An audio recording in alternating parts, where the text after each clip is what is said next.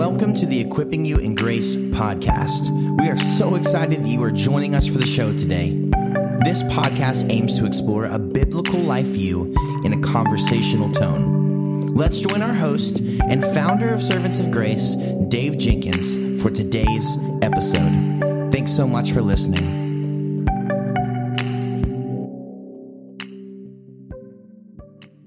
Welcome back to the Equipping You in Grace podcast. My name is Dave, and I'm the host for this podcast. And with me today, I have Bill. Bill, welcome to the Equipping You in Grace podcast, brother. Thanks, Dave. Good to be with you. Looking forward to chatting together. Yeah. I've enjoyed just getting to chat with you briefly here before we start recording. I'm really interested to hear a little bit about your life, marriage, ministry, and some of the current ministry projects you're working on. Yeah, thanks for asking. So my wife, Amy, and I have 4 children from age 13 to 4. They're looking forward to getting out of school soon so we can do some bike riding in the Kalamazoo area, which we love to do together. So we've been here about 4 years. I pastored a church in Northeast Pennsylvania for 7 years prior to that. It's been wonderful to be in both places. Glad to be here in Michigan where I grew up.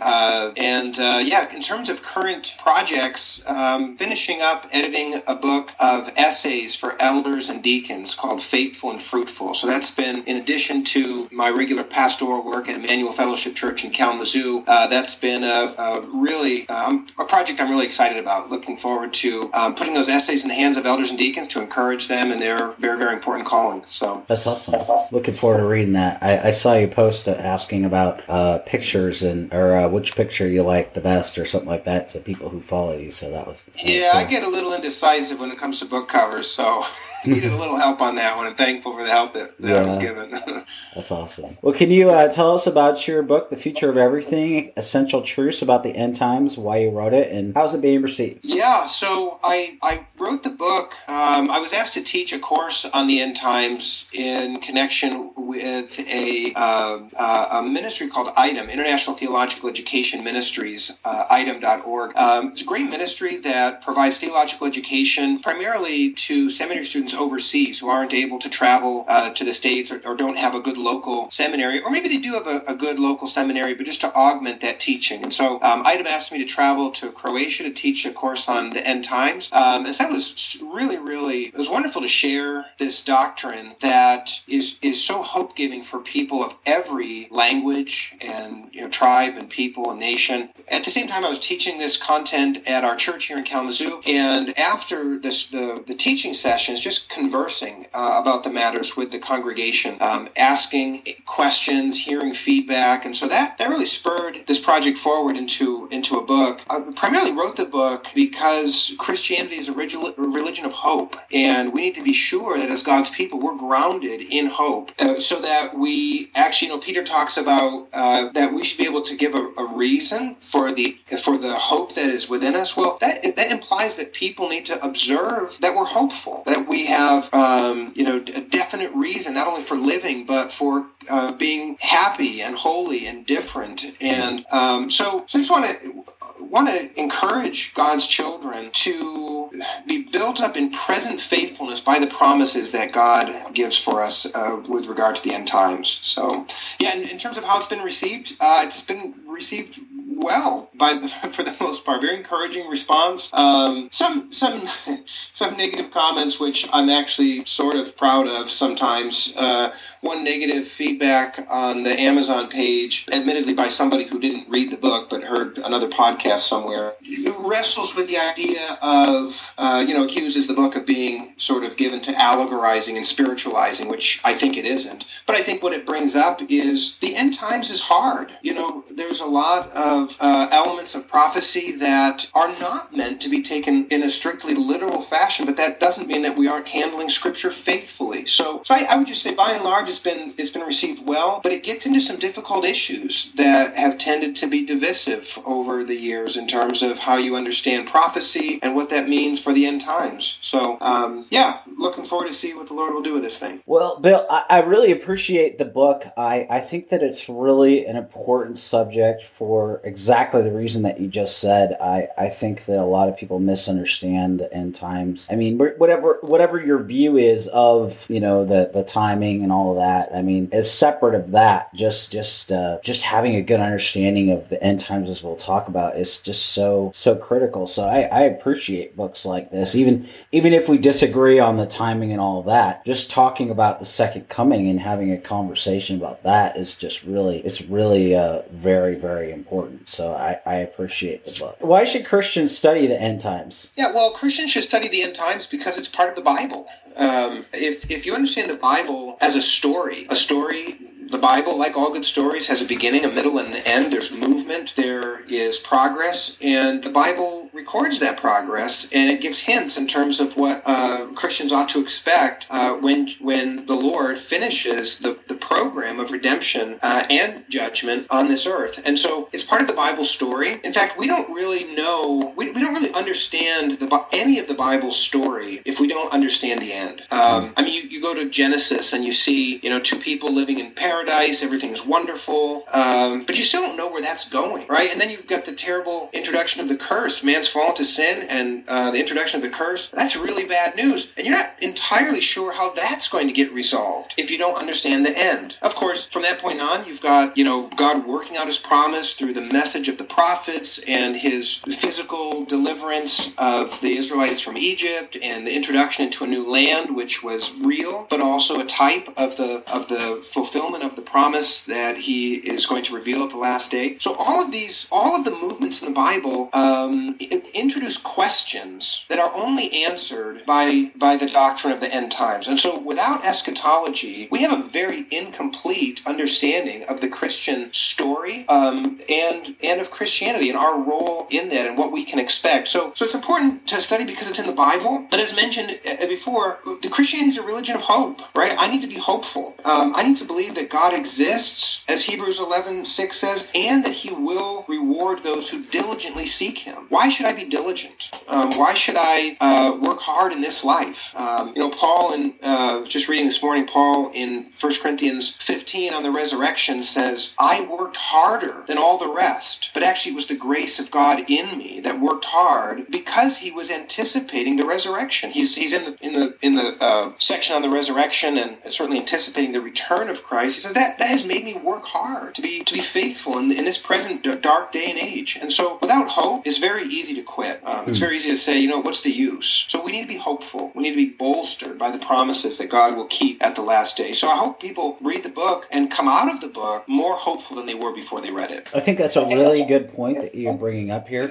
In what way is the end times eminently practical? Yeah, well, there's a lot of ways that it's practical, but let me just give one example. The end times shows what God is doing with sin. He is promising to send everything bad in this world, sin, and those who will not submit to the Lord Jesus into a place where it cannot touch God's redeemed people. So that's one thing. And he's also promising to take away our sin and even our ability to fall into sin in the age to come. That's extremely hopeful. It can be so frustrating to live in the flesh, having a spirit that desires the things of God. But as Jesus said, living in bodies in which the flesh is weak. That's frustrating. And if I didn't know that God was going to finish the work of sanctification in me and open paradise into a place where only good things will be and good relationships, it would be very easy to quit here and now. So I think the promise of finished and full salvation is a tremendous incentive to press on, to fight against sin, to know that God actually is more intolerant of sin than I am, and He's going to banish sin. He warns against the dangers of continuing in sin. And He's going to show Himself faithful to punish sin and to rescue believers from sin in the age to come. So that keeps me faithful, and I think it keeps God's people faithful. Absolutely. That's a really good answer. How does the biblical hermeneutic help us understand the the prophets? Yeah, well,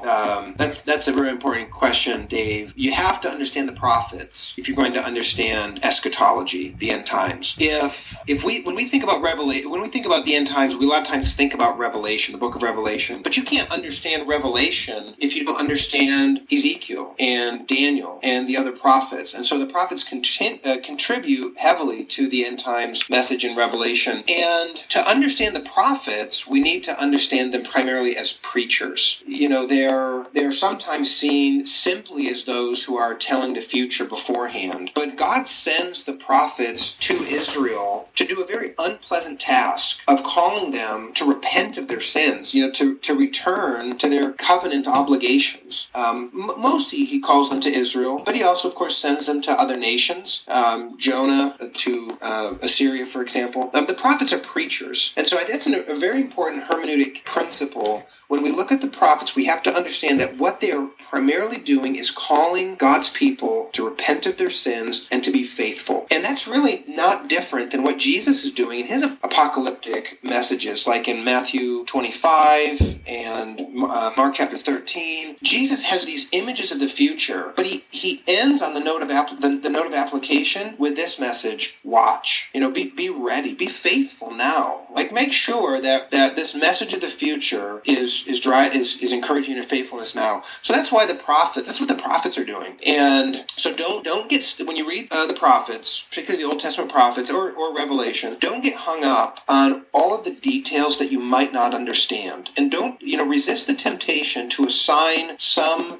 future historical event to every, strange detail. Because a lot of it ends up being speculative and guesswork. And we end up piecing together timelines that seem almost certainly to be inaccurate because of how often they disagree with each other. And it ought to say to us, maybe that's not what the prophets are meant to, how they're meant to be treated. So read the prophets as preachers, preachers of faithfulness, and preachers that introduce the good news of Jesus Christ. But Bill, timelines are fun. Timelines are fun.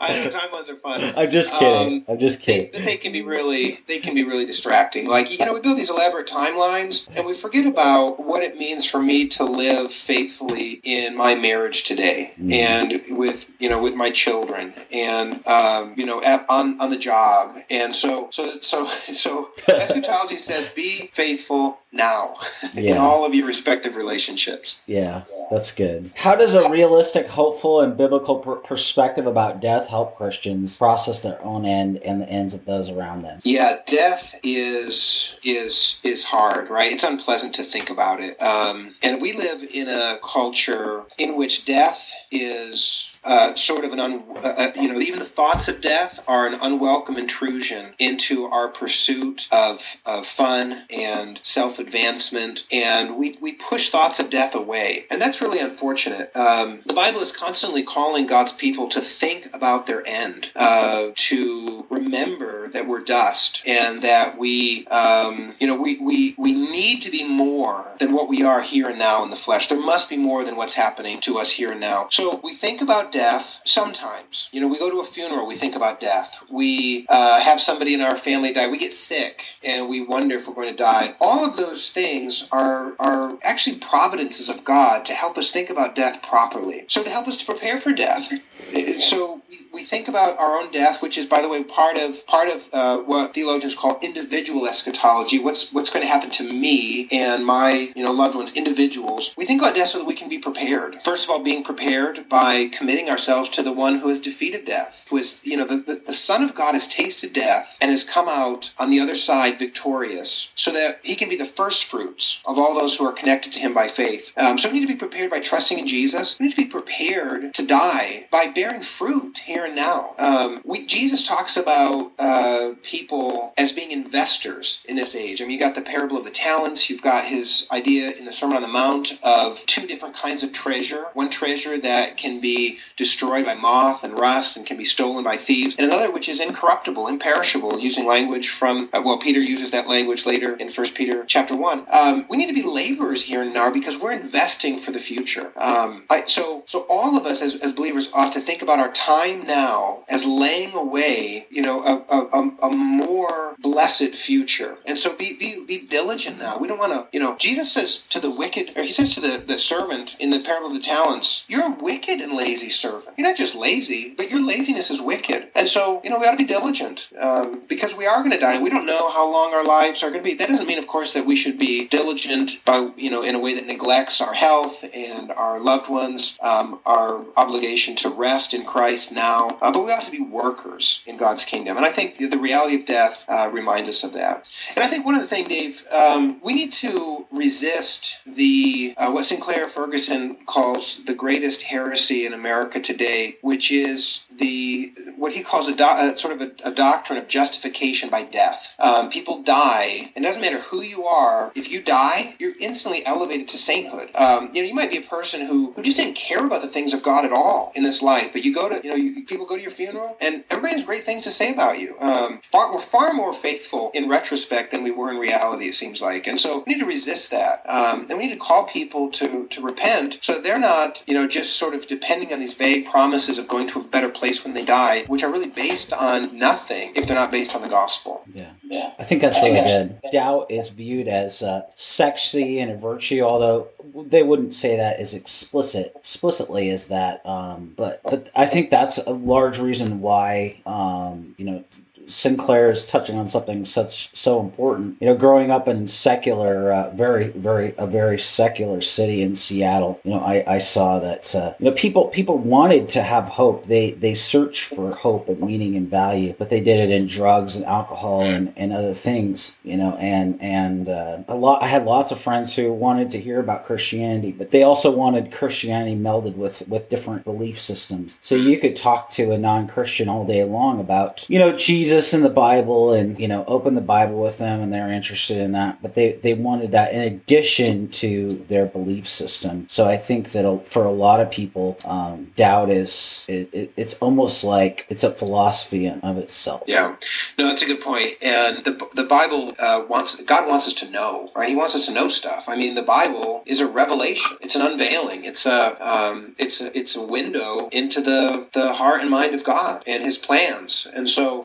the title of the book, The Future of Everything, that sounds a little ambitious. You obviously can't tell a detailed future of everything in 150 pages. But there's a lot that we can know. And so we shouldn't be ignorant of what we can know. And so one of the things I've tried to do in this book is, there are a couple things in this book that might be controversial. But I think with the exceptions of one chapter on the millennium, maybe two chapters if you include some thoughts on prophecy, I think almost nothing of what I've written would be controversial if you asked Christians around the world and throughout the entire Christian era. What I've tried to do is take basic eschatology and clarify it and apply it in an experiential, devotional, practical way, because God wants us to know. And so really, you take things like, take the Apostles' Creed, basic affirmation that from heaven Christ shall come to judge the living and the dead. We believe in the resurrection of the body. We believe in life everlasting. These are really basic things that no Christian can argue with, and we ought not be doubtful about, as you mentioned, Dave. And so we take these basic things, sort of basic eschatology. That was a sort of a title that we were considering, just calling it basic eschatology, because you take these basic things, then you try to elaborate on them in a way that are practical and edifying, but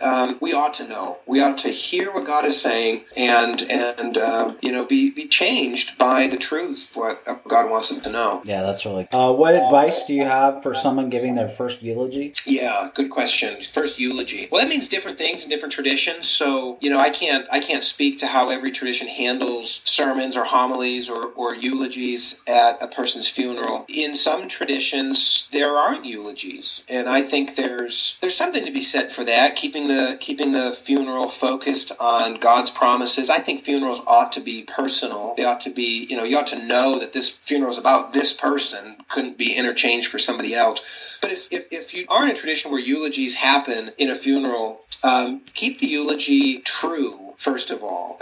You've probably been to funerals, Dave. We've probably all been to funerals where you hear these eulogies, and if you knew the person really well, you're like, that's maybe okay, but there's the other side too. He wasn't always caring and kind and happy. I mean, I knew the other side of him as well, and I think if we're obviously not trying to bring out dirty laundry of the person who's passed away, but I think if a eulogy isn't true, it doesn't resonate with people, and it makes you suspicious, makes the hearer suspicious. But worse than that, if you only talk about the positive things of a person after they've passed, you're not even communicating that they were a sinner saved by grace, right? So I'm not suggesting that you start listing all the bad things of a person, but what I want somebody to say about me at my funeral is, Bill had a lot of problems. He was a sinner. We all know that. This, that, and the other thing just didn't live up to the expectations of God's will. We were disappointed by him sometimes.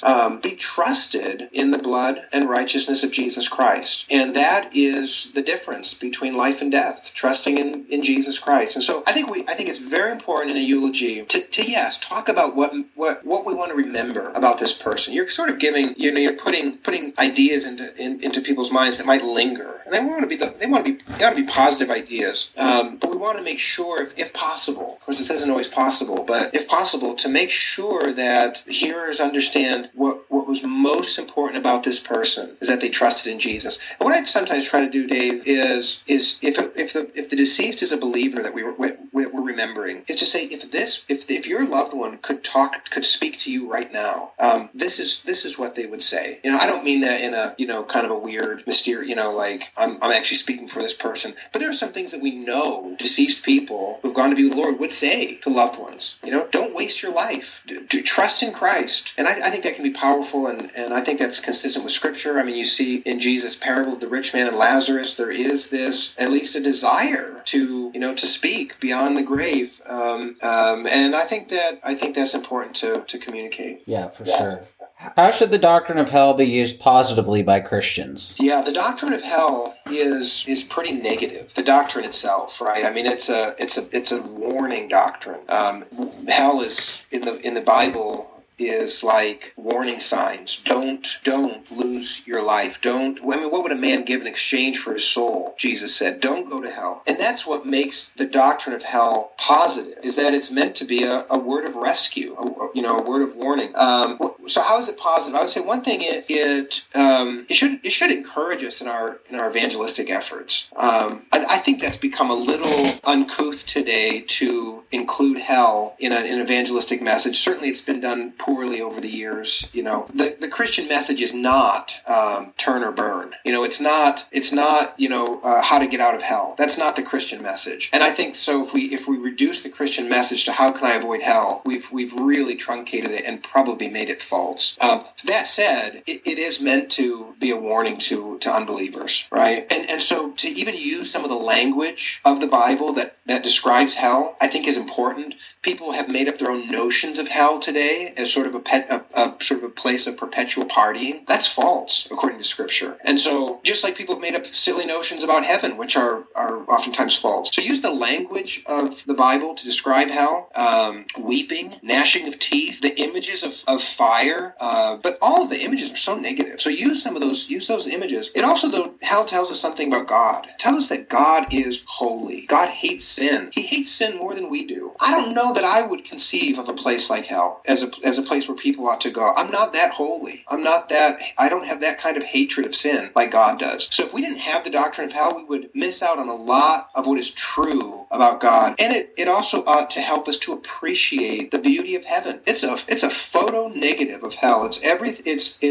everything we know about this life with all the bad parts taken away and banished into hell. That's what heaven is. So we can't forget about hell. To be evangelical Christians, we cannot erase hell. That's really well said. How does the biblical understanding of heaven help the Christian? Well, yes. So that's important because, as I mentioned, we cannot have heaven sort of be the default prize for not going to hell. Like in a lot of when you hear a testimony or when you ask somebody, how do you know, was this person a Christian? Oh yeah, that person was a Christian. They're not going to hell. That's like, if that's the main thing we think of, then we don't really understand what the gospel promise is. The gospel promise is a promise of God with us.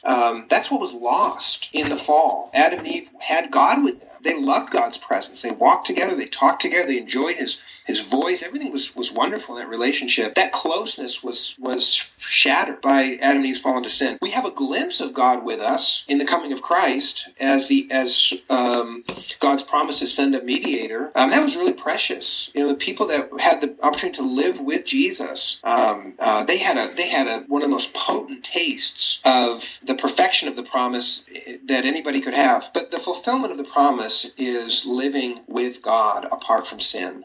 Being in the midst of the Holy Trinity, without this cloud of sin, this fog of misunderstanding, this seeing through a glass dimly like we do now.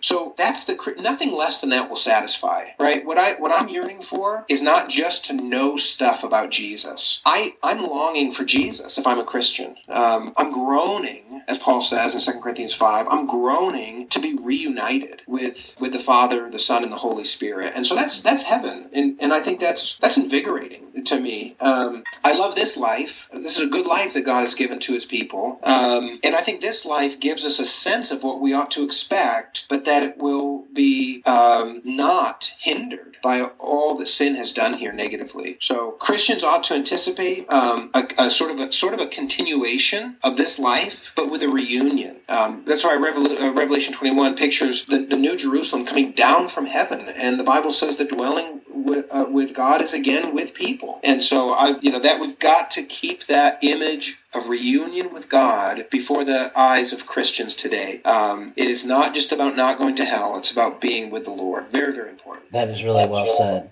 How does the mission of the church relate to the end times? Well, eschatology is really, from our perspective now, it's a doctrine of waiting, right? We're waiting for God to finish his work. In fact, Jesus says in Matthew 24, verse 14, that he will not return until he's preached to all nations. So if eschatology is the doctrine of the last things, which begin by the return of Jesus Christ, we can say that isn't going to happen until Christ is preached. And so we ought to be, we ought to see ourselves as missionaries. Jesus is saving people now by his grace, but he doesn't immediately take them to be with himself. He leaves us here as missionaries in a dark country, a country that's darkened by sin. And so we need to see ourselves, as Peter says in 1 Peter 2:9, as a chosen people, a holy nation, called to make known the praises of God who has drawn us out of darkness into his marvelous light.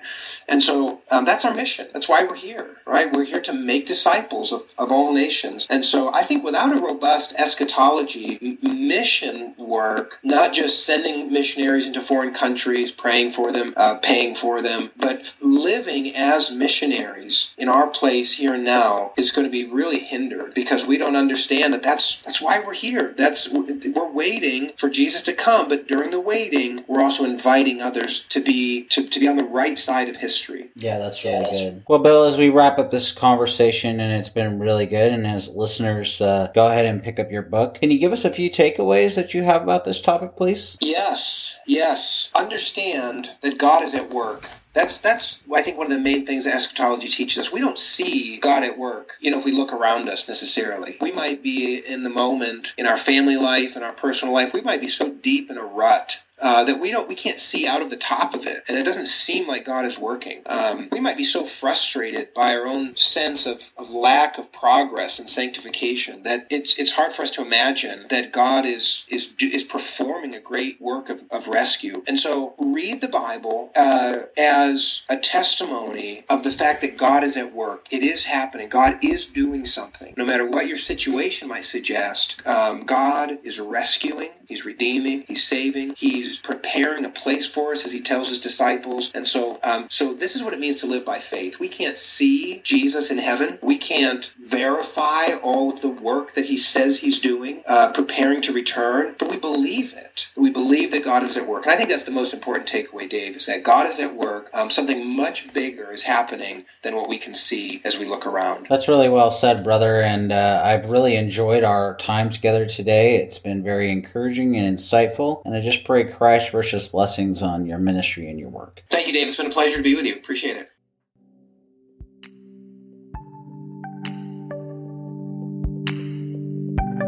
Thank you so much for listening. We hope that you were encouraged by today's episode. Don't forget to subscribe and leave us a review wherever you get your podcast. For more uplifting and thought-provoking content, please visit us online at servantsofgrace.org. You can also follow us on Twitter and Instagram at Servants of Grace, and on Facebook at facebook.com/servantsofgrace. We hope you have a blessed day, and we will see you next time.